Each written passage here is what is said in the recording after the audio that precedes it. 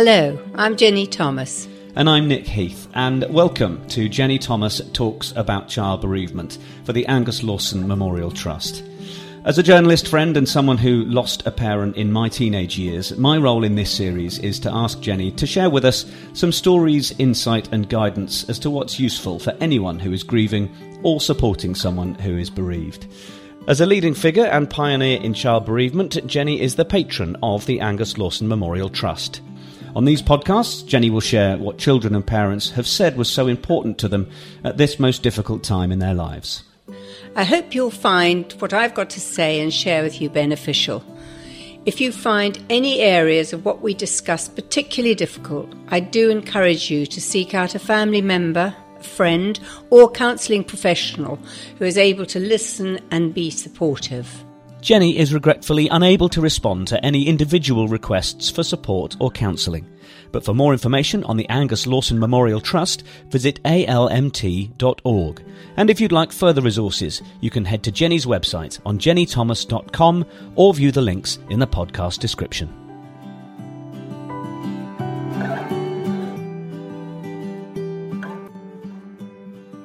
So hello and welcome to episode 1 of our new podcast series, Jenny Thomas Talks About Child Bereavement. Now, for those of you who might not be too familiar with Jenny's work but have come here aiming to hear about these often difficult subjects to talk about, well, alongside her work as a patron of a number of charities concerning child bereavement, Jenny's been a leading light in this area for many years. And recognition has come from many places, including from the entire NHS, who bestowed Jenny with the inaugural Nye Bevan Lifetime Achievement Award, and her work in founding the child bereavement charity in 1994 was recognised in 2002 with an OBE. So by sharing stories of those she's helped, this series aims to touch on all areas of bereavement, grief and death in order to help you if you're in that situation yourself, or to offer guidance if you're working in a supportive role with a family, whether as a professional, as a family member or friend. So, as the introduction said, I've some first-hand experience of bereavement myself. I lost my mum at the age of 14, and I'm hoping that by being able to bring some of my understanding of loss to this series, well, we can safely discuss what might be some tricky topics to help you feel the benefit of Jenny's lifetime of experience.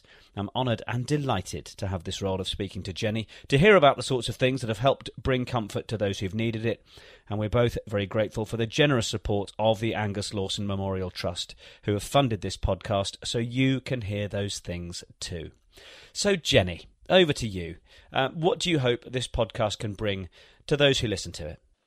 Well, first of all, Nick, may I start by saying, without all the bereaved families that I've met over the years, this podcast series would not have been possible, and I'd just like to say a very big thank you to them.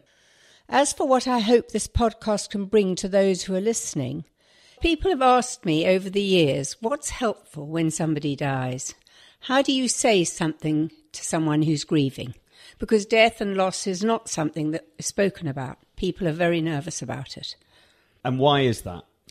I think it's possibly because it puts us in touch with our own fears, our own fear of losing someone we love, or our own death. You know, those are very frightening things to lots of people. And they're worried about making it worse for someone who's grieving. So they often will say to me, well, I didn't say anything because I could see it was very hard and I didn't want to make it worse. But you can't actually make it worse. When somebody loses a baby or a child and you ask them about it and you feel that you're interested and you want to know something, that isn't making it worse. It might make them cry, but that is quite a helpful thing. They at least feel their child or baby is being acknowledged, or a mum or dad. I mean, obviously you need to be sensitive. You need to do it in a time and a place, but don't ignore it and think you'll make it worse, because you can't. The worst has happened. And why do you feel qualified to speak about these areas? Because I've worked in the NHS for many, many years, right from the beginning of my career, so right from the sort of 60s, the late 60s, and I've listened to families about what it's like to be bereaved, right across all the different areas in the hospital. And I've listened to what families value and what doctors and nurses have done, and what families wish had been done differently. In some cases, a lot of times, they're very, very grateful for the care they've had. I took that learning into training as a counsellor, because I felt, although I was using it in a nursing aspect at work, I felt it was important that I trained as a counsellor. And I did, and I created the first counselling post in the NHS in the 80s. So I was an NHS counsellor, which I loved. I really found that a lovely job. And was that a challenge at that point? Did people understand the need for that? They were very relieved in the hospital. So it was very well received. Most the professionals that I worked with, who were also often friends, felt like I did, nervous about what do you do and what do you say. And so for me, having a bit more confidence, because I knew where my hurts and losses came from. I knew which was my bit and which were the bits that belonged to the people I was supporting. Okay, and I guess in doing that, you also realised that many of your colleagues hadn't been trained in that area. Of course, and that's one of the things that I think is woefully missing in the NHS. That we need to be trained in how we approach loss and death. I worked for many years in the Oxford Regional Health Authority and with doctors, nurses and midwives. And then I went on to take that learning to found the Child Bereavement Charity. And all my years of NHS experience and all the resources that I'd made in that time were then made as part of the charity. And the work of the charity was primarily to train healthcare professionals, doctors, nurses, police, coroners, anyone whose work touched bereavement and loss, teachers in schools, anyone that wanted to know more about how to approach a child. Mm-hmm. And what have been the sort of key things that you've been told from families? Probably the most important thing, and I did know it at some level, but hearing it back from the families I've seen, I realised that it's about being able to be with them and bear the pain with them.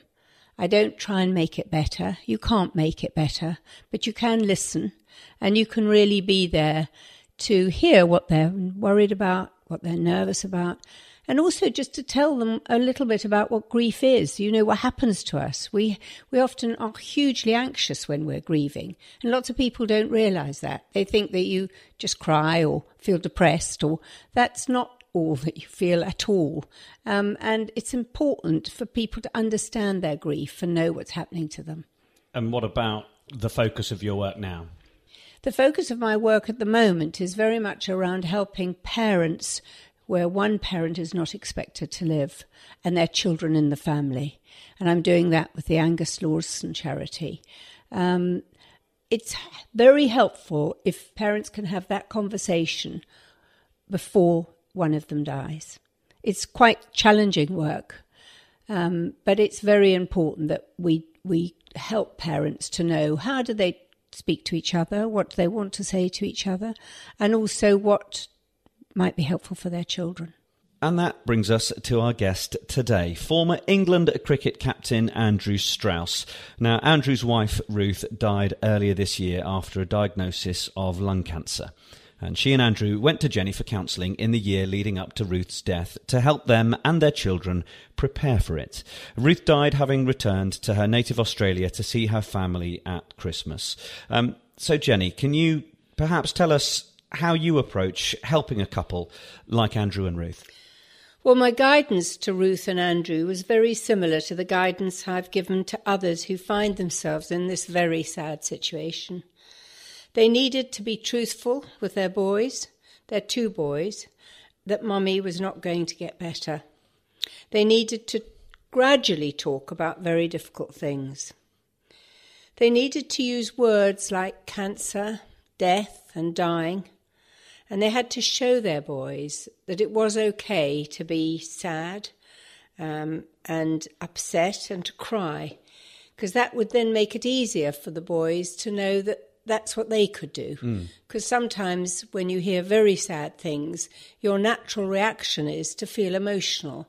And emotions are all right. That's why we have them. Yeah. We need to express them. So by being a role model for their children, that Ruth was a really good example. And in many ways, Ruth was not difficult to help because she wasn't afraid of confronting reality, the reality that she wasn't going to live. She was open and wanted to be able to be truthful. And that's at the heart of how I try to help people. Ruth didn't shy away from facing up what was ahead of her. As hard and as difficult as that was, she wanted to do it, helpfully for her boys. She was more concerned about them and Andrew than she was about herself. She wanted to know they would be all right and how I could help her do that. So we spent quite a lot of time looking at all the different aspects of loss and grief, and I explained that she and Andrew should be open with them about what was happening. So, yes, I wanted them to tell them gradually what was going on. Nothing too shocking, nothing too quickly, just to do it gradually. Okay, well, let's hear from Andrew now then, who we're very grateful to for taking the time to speak to us, and to begin with, to hear from him about how life began to change.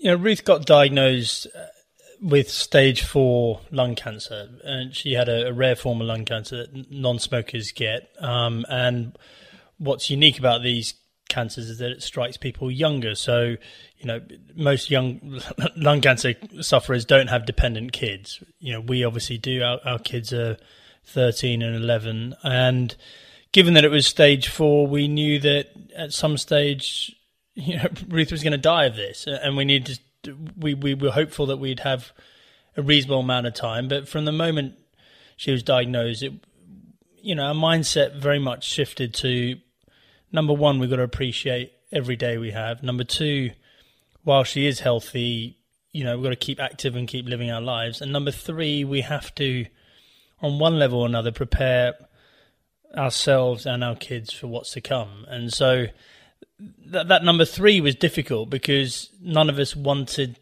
to think about that really, especially when Ruth was well and there were plenty of treatment options. It was like, well, that's something that we're going to have to deal with at some point down the road, but let's hope we can keep kicking that can down the road for as long as possible. Almost that idea that the rest of us have, that we know mortality is an eventuality, but it's not right here and now. Yeah, and actually, I think both of us are sort of trying to kind of sort of negotiate our way through that, and absolutely right. It was just a sort of condensed version of what we all go through. None of us like to think about death because it's a hard thing to think about, and we're hoping that we're not going to be affected by it for a long time. What we knew with Ruth was it was condensed to, if everything went amazingly well, we might have 5 years, we may have 2 years, we may have 1 year, and in some ways, the not knowing was the difficult thing in the early stages. But as the treatment options, we went through the treatment options, and it became more apparent that, the time left for Ruth was more weeks and months than years.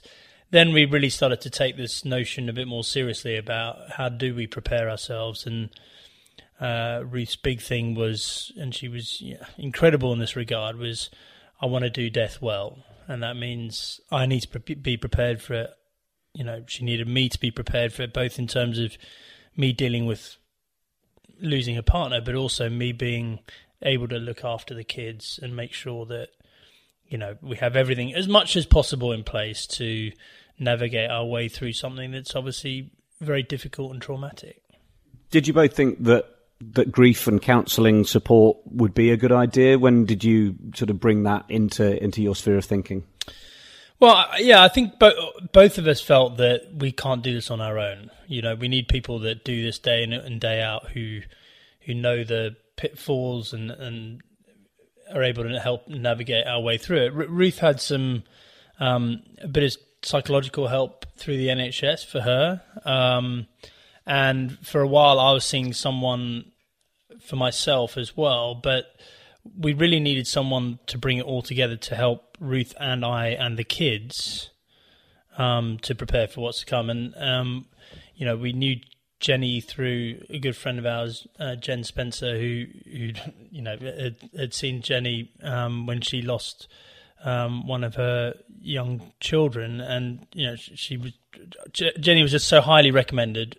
We actually had a few people connected with Jenny one way or another, and from the moment we walked in there, I think there was something very different about the way that Jenny operated. That sitting in a lounge room rather than in a sort of sterile office somewhere, and Jenny's got a great, just a great wisdom about what she says and what she does, and offers incredible advice. Whereas some of the other, not that the other counsellors were bad in any way, shape or form, but it was a bit more about us getting stuff off our chest. But what we actually needed was someone to tell us, look, this is what's likely to happen to you, and this is how you need to be prepared to react to that. Yeah, and we'll come to you in a moment, Jenny. Just in terms of your discussions with those counsellors and obviously the support that was available to you, was it tough to know how to help Ruth emotionally with such difficult news? Are you an emotional bloke? Was it easy for you to sort of find the right instruments within yourself to deal with all that? I think Ruth is naturally more in touch with her emotions than me, and I think I was just very lucky that Ruth was able and willing to engage in this stuff. So she wasn't one of those people that was sort of blindly just pretending that everything was fine. She was right in the middle of it, and was very strong, and very courageous in her willingness to engage with all this stuff, really. So I think that allowed us to have the conversations that we need to have amongst the two of us. Tough conversations about life after Ruth and her legacy, and what she wanted to instill in the kids and all that sort of stuff. So she was almost pushing me to have those conversations, and I think it's a lot easier if it comes that way than trying to sort of force it the other way, really. So Jenny, you're taking on a role as an advisor to the Ruth Strauss Foundation on grief and bereavement counselling. How were you first contacted to help Ruth and Andrew at the start? Well, I got an email from Ruth, a very warm, friendly email, very honest, exactly what the situation was, just saying that she had heard about me from some, as Andrew said, some different folk that had knew about my work. And would it be possible to come and see me, because she felt that she needed, that it would be useful to know how to talk to the children. I work in a way where I really always like to see both parents, if there are two parents. And so I said, well, I'd be absolutely fine. I'd be more than willing. And would they come as a couple to my cottage? And I was just really pleased to meet you. I liked Ruth immediately. And it was hard because I knew what my job was. You can just want to make a cup of tea and talk about everything that's lovely. But I knew that we had to talk about very difficult things. And I do find by holding the meetings I have in a really comfortable environment that doesn't feel in any way like it's work is helpful. Most families really like it. And also I don't sit and take notes. I don't have to do any of that in the work that I do. I'm just there. I'm really there to listen and to find out from both you and from Ruth about what was worrying, what was the thing that was going to be a concern over their boys. And, I know quite a lot about children and grief because I've spoken to many, and I also know many that are now adults. So they tell me what it was like when they were young and what their mum and dad did or didn't do that, happened, or what they wished had been different. I do get quite a bit of that. I seldom get children saying they wished it was anything different if they were given all the information. I never have, actually. I've never had a child who's now an adult or, saying, I wish I hadn't been asked if I wanted to, go into the hospital or the hospice. I wish I hadn't been asked about the funeral, told I couldn't go. I needed to really, not be there because it'd be too upsetting. Children really like to be involved. They like it to be treated openly and honestly. So, of course, I could say that. It does depend on their age. In a way, your boys were a bit easier because they're quite similar in age. There's not like a big 6-year gap. And if you're only 6 and someone else is 13, there is a different way in which you might have managed talking to the boys. But, that didn't occur, so it was good. And once you started seeing Ruth and Andrew, as you might with anybody else, how does one decide as to how often you're going to be talking to these people? What's the sort of process, for want of a better word, in terms of helping and supporting? I think I asked you if you'd like to come back again. I always do that because you never know, but it's usually a good idea to at least see someone twice. You did want to, we got diaries out, and I normally see people about every 3 weeks, perhaps a month, only because I think lots of people can manage grief and bad news in their own way, in their own time, and maybe come back to me when there is the next thing that they want to talk about, because there always will be a next thing. So yes, I think we met last summer, and then I think you were going away, and then we met again at the end of the summer, and then probably every 3 weeks or every month. And the last time I met you with Ruth was in December, just before you were going back to Australia. So that was quite a difficult meeting. Yeah, I can imagine it was. How was the first meeting for you and Ruth then, once you'd heard a bit more from Jenny about how she works? Well, I think, for both of us, it was the sort of elephant in the room, really, which was kind of like, if this is happening, and unfortunately it is happening whether we like it or not, how are we going to, how are the kids going to deal with it? And I think we were both petrified, I suppose is not too strong a word, with the idea that this was going to have such a dramatic effect on the boys, and that they wouldn't be able to function, and that, and your mind goes to all these places that it would affect their school, and, socially they'd be difficult and all that sort of stuff. So it was just so unbelievably reassuring for both Ruth and I just to hear Jenny, who's been there, seen it, done it 1,000 times, and for her to go, listen, there are some simple things that you need to do with the boys. And did you know what you sort of wanted or needed from that first meeting before you went in there? I think just reassurance, actually, that, there's a way through this for the boys, and that there's every prospect that they're going to be okay, as long as they're going to miss their mum terribly. That's a given, and that will always be the case. But that if we sort of navigate our way through it in as kind of productive way as possible, if we involve them in it, if we don't, if we don't sort of shut down the barricades and not talk about it, then there's every reason to expect they will. It's going to, it's going to affect them in some way, but that it's not going to stop them living a normal and a happy life on the back of it. Yeah, and did you feel after the meeting you were able to come back and start to feel ready to talk more ably to the boys? Yeah, I think, as I said, it was the elephant in the room up to that point, and then it was... Ruth had always been very open with the boys anyway. I think that's just her nature. She was like that. She was easy to help. Yeah, but I think instinctively, she knew the right thing to do from the wrong thing to do. Do you know how she first communicated to the boys when obviously the diagnosis was as it was? Well, I think, certainly I remember the first conversation with the boys about Mum having cancer I did with them, because when she was first diagnosed, Ruth was very unwell for a week, and it was touch and go, and she came through it. So I had to take the boys and tell them that Mum had been diagnosed with cancer. And then it was just a case of literally keeping them in the loop. Every time we went to the doctor, this is the situation. Not getting into the detail, just that this treatment's not working so well anymore. We're going to a new treatment, blah blah blah.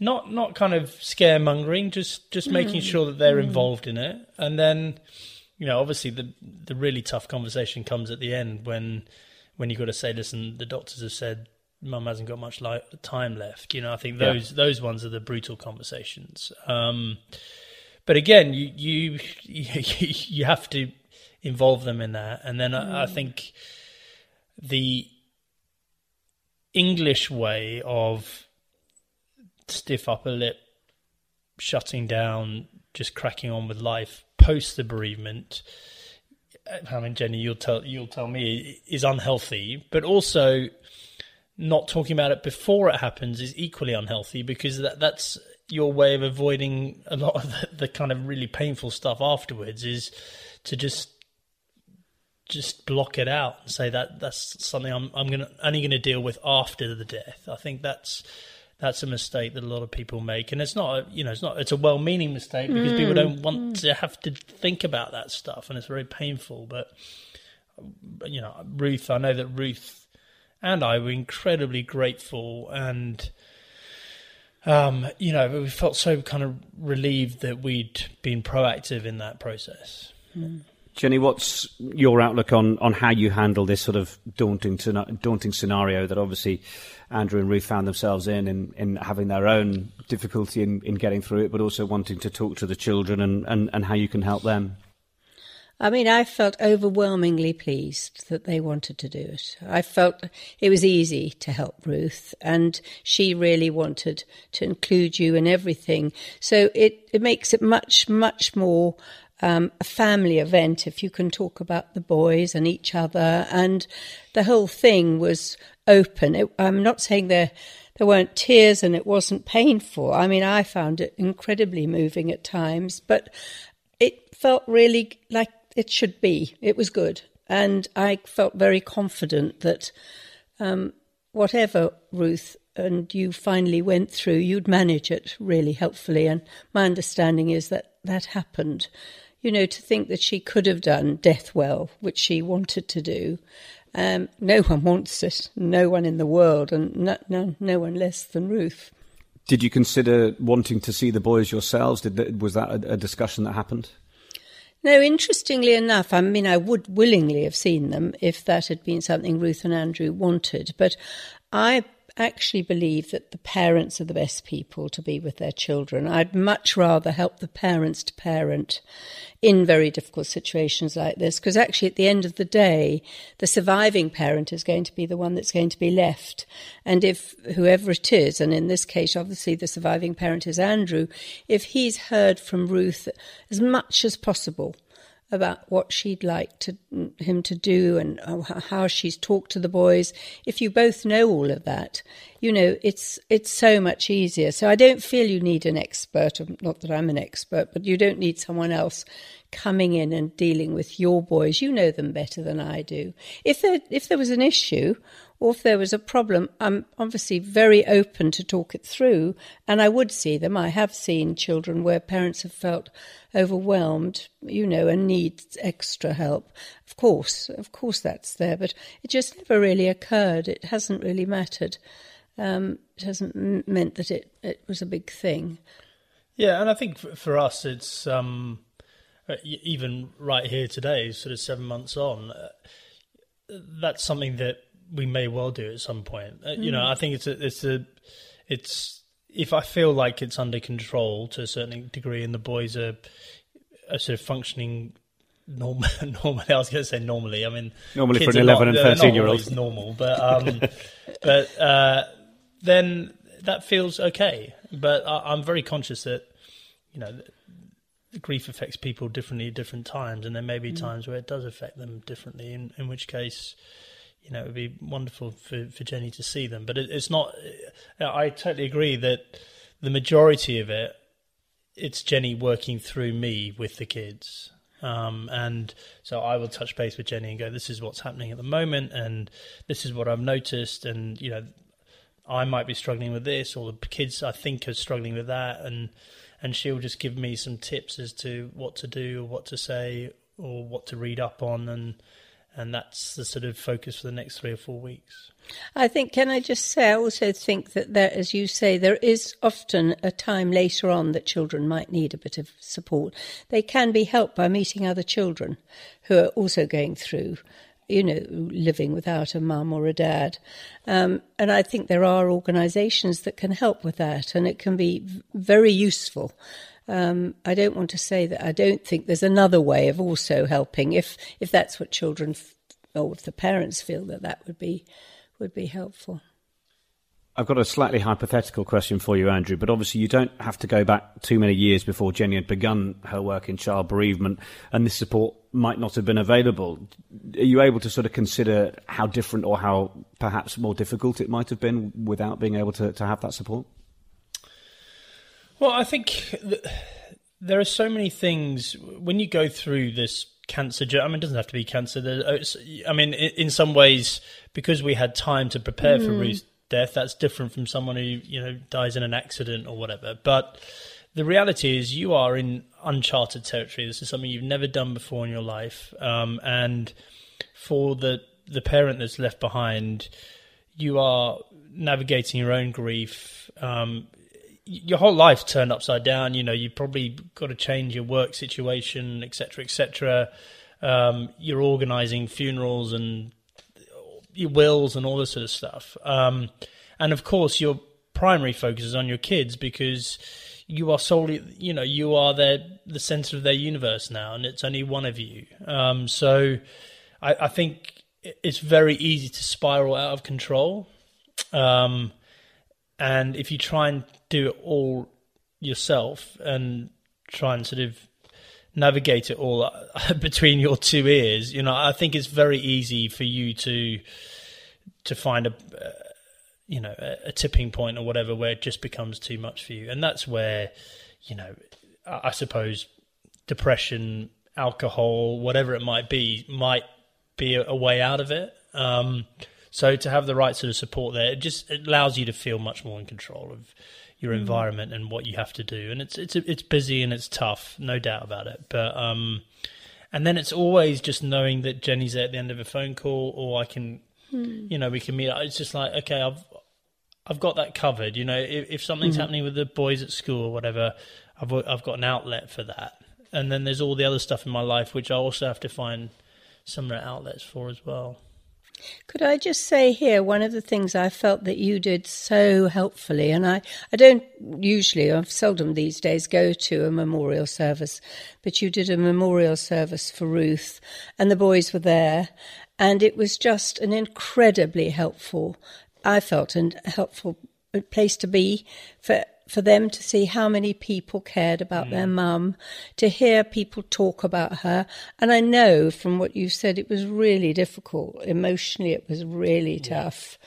And I could feel it. And everybody spoke, in a very, very caring way about what a great wife you had. And it was terribly hard for the boys, but I also think that's a lovely memory, because grieving's about remembering as well as, moving on, and I think it's really helpful that they'll be proud that they did that, when they're adults, and even now, they did go to that service and they were so good and so real, weren't they? It was all very real. It was a very moving. And that was, that was Jenny's advice, was really to try and, in some way, not force them to do anything, but if they were comfortable perhaps playing some role in the service, that would be something that in time they would look back on, or likely to look back on in a sort of proud way. And so, they wrote a little tribute to their mum each, which we got Ruth's brother and one of Ruth's best friends to read out. And I agree. It was, and I think that's actually the point about grief, is it is remembering, and that remembering's painful, but it's really necessary to do that. And so, I find, people talk to me about, how are you doing? What are the bad days like? And I just try not to view it as bad days. They're just remembering days. And you'd be disappointed if you didn't have those days, really. And involving the boys in the way that you did also continues that arc that clearly Ruth started of wanting to do death well. And actually, if they can be part of saying goodbye in that memorial fashion, then they get to have been involved in satisfying what she wanted in a way, which I guess is also nice for you as a family to have continued to contribute to something that she wanted. Yeah, I think that's exactly right. And with the memorial service, the starting point is always kind of, does this feel like something that Ruth would have wanted? And it's a nice way of kind of keeping her character and her view of the world alive. And in time, the foundation will grow and evolve, but my job is to make sure it's still very connected with Ruth and her outlook on life and what she wanted to achieve, and that will be hopefully a sort of living memorial to Ruth that the boys can obviously, still be connected to in many years to come as well. Well, we're incredibly grateful to Andrew Strauss for his time. And Jenny, I know that you wanted to just add on a few thoughts about the benefits of talking to children before death. Yes, bereavement starts long before the physical effect of death in situations like Ruth and Andrew's. And wherever possible, the family should start to talk about that with the children first. Professionals need to reassure parents that they understand their concerns about their children and to acknowledge that it's not easy to talk to children when they have to say things that are going to hurt them. And is this stuff that comes from your own experience, or is there also sort of evidence-based element to it? Both. My own experience over many years of doing work like this has come to give me the confidence to try and help people, but also there is increasing evidence suggests that a child's adjustment after a death is influenced by the openness of the family's communication pattern, the amount of emotional support in the family, and the child's ability to understand the dying process. I told Ruth and Andrew the story of a dad who was dying, who came to see me because he was worried he had not told his sons how ill he was. I mean, I often use examples with families of what other families have told me was important to them. And I, obviously, with their permission, I don't break confidence, but I can use their experience to help others. So he brought these boys with him to see me, and I asked him to talk to them directly with me there. He said, "Boys, you need to know Dad's got cancer and is very poorly and is not going to get better. And that means when you do your exams at the end of term or when it's sports day, I almost certainly won't still be alive." One of the boys said, the eldest boy said, "You've been a great dad all of my life and we'll be fine." It was a very moving moment. And I could see how much it meant to their father. Both boys got up and gave him a hug. And he didn't live very much longer. And I'm sure that was a very, very significant moment for their family. Well, I gave Andrew and Ruth similar advice. They were very open and brave with me, and I believed that if they were as brave and as open with their boys, they would manage as a family. Of course, the fact they had a great mum and dad was a big asset. Yeah, and I understand that that also Andrew has asked you to be an advisor to the Ruth Strauss Foundation. Yes, I was really pleased when Andrew chose to set up a foundation in Ruth's memory and for it to include bereavement support, similar to the support he'd received from me, or they'd received from me. I've been meeting with different people to educate myself on what is actually out there and to advise Andrew and the trustees on what I've learnt. And what have you found, given that there's obviously only one of you and as you said, you need time to be able to see your own family and that sort of thing, so you're unable to help everybody these days, but I think you've found some people who can help you in that. I was encouraged by the Maggie centres, the centres that have been set up specifically for people with cancer that are attached to hospitals in this country. It's something that's given me a very clear understanding of what they can do by going to meet with them, and Andrew and I enjoyed that time where we saw All Rounder Centre in London. Yeah, so tell us a little bit more about what their mission is. Maggie's is a charity providing free cancer support and information to anybody living with cancer. Professional teams, including cancer support specialists and psychologists, can provide help and information on talking to family members and children about cancer and dying, both on a one-to-one basis and part of a bereavement group sessions. So there are 22 Maggie centres in the UK, and I understand they're attached to large NHS cancer hospitals that treat people with cancer, and they're very eager to expand to having 60 centres in this country. And if you want more information on that, then you can go to www.maggiescentres.org, and we will also leave some information in the podcast description. Well, there we are. I mean, it's. I hope that's been a suitable introduction to the sort of things we'll be aiming to discuss during this series. Jenny, what are the main themes that we will be looking to cover over the next few episodes? Well, I'm going to talk a bit about how my work began, how it was very much in a baby unit, the loss of a baby, whether in pregnancy, in the maternity area, or in a stillborn baby, or neonatal death, which is a baby that dies soon after birth, and working with couples and how men and women grieve differently. And over the rest of the series, we'll cover when a baby or young child dies suddenly or unexpectedly, and filling in the jigsaw. Okay.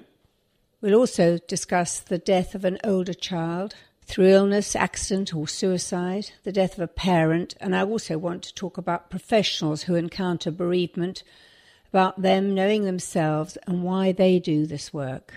Which actually brings us on nicely to be able to mention one of your resources, which is called This Is About Me and You.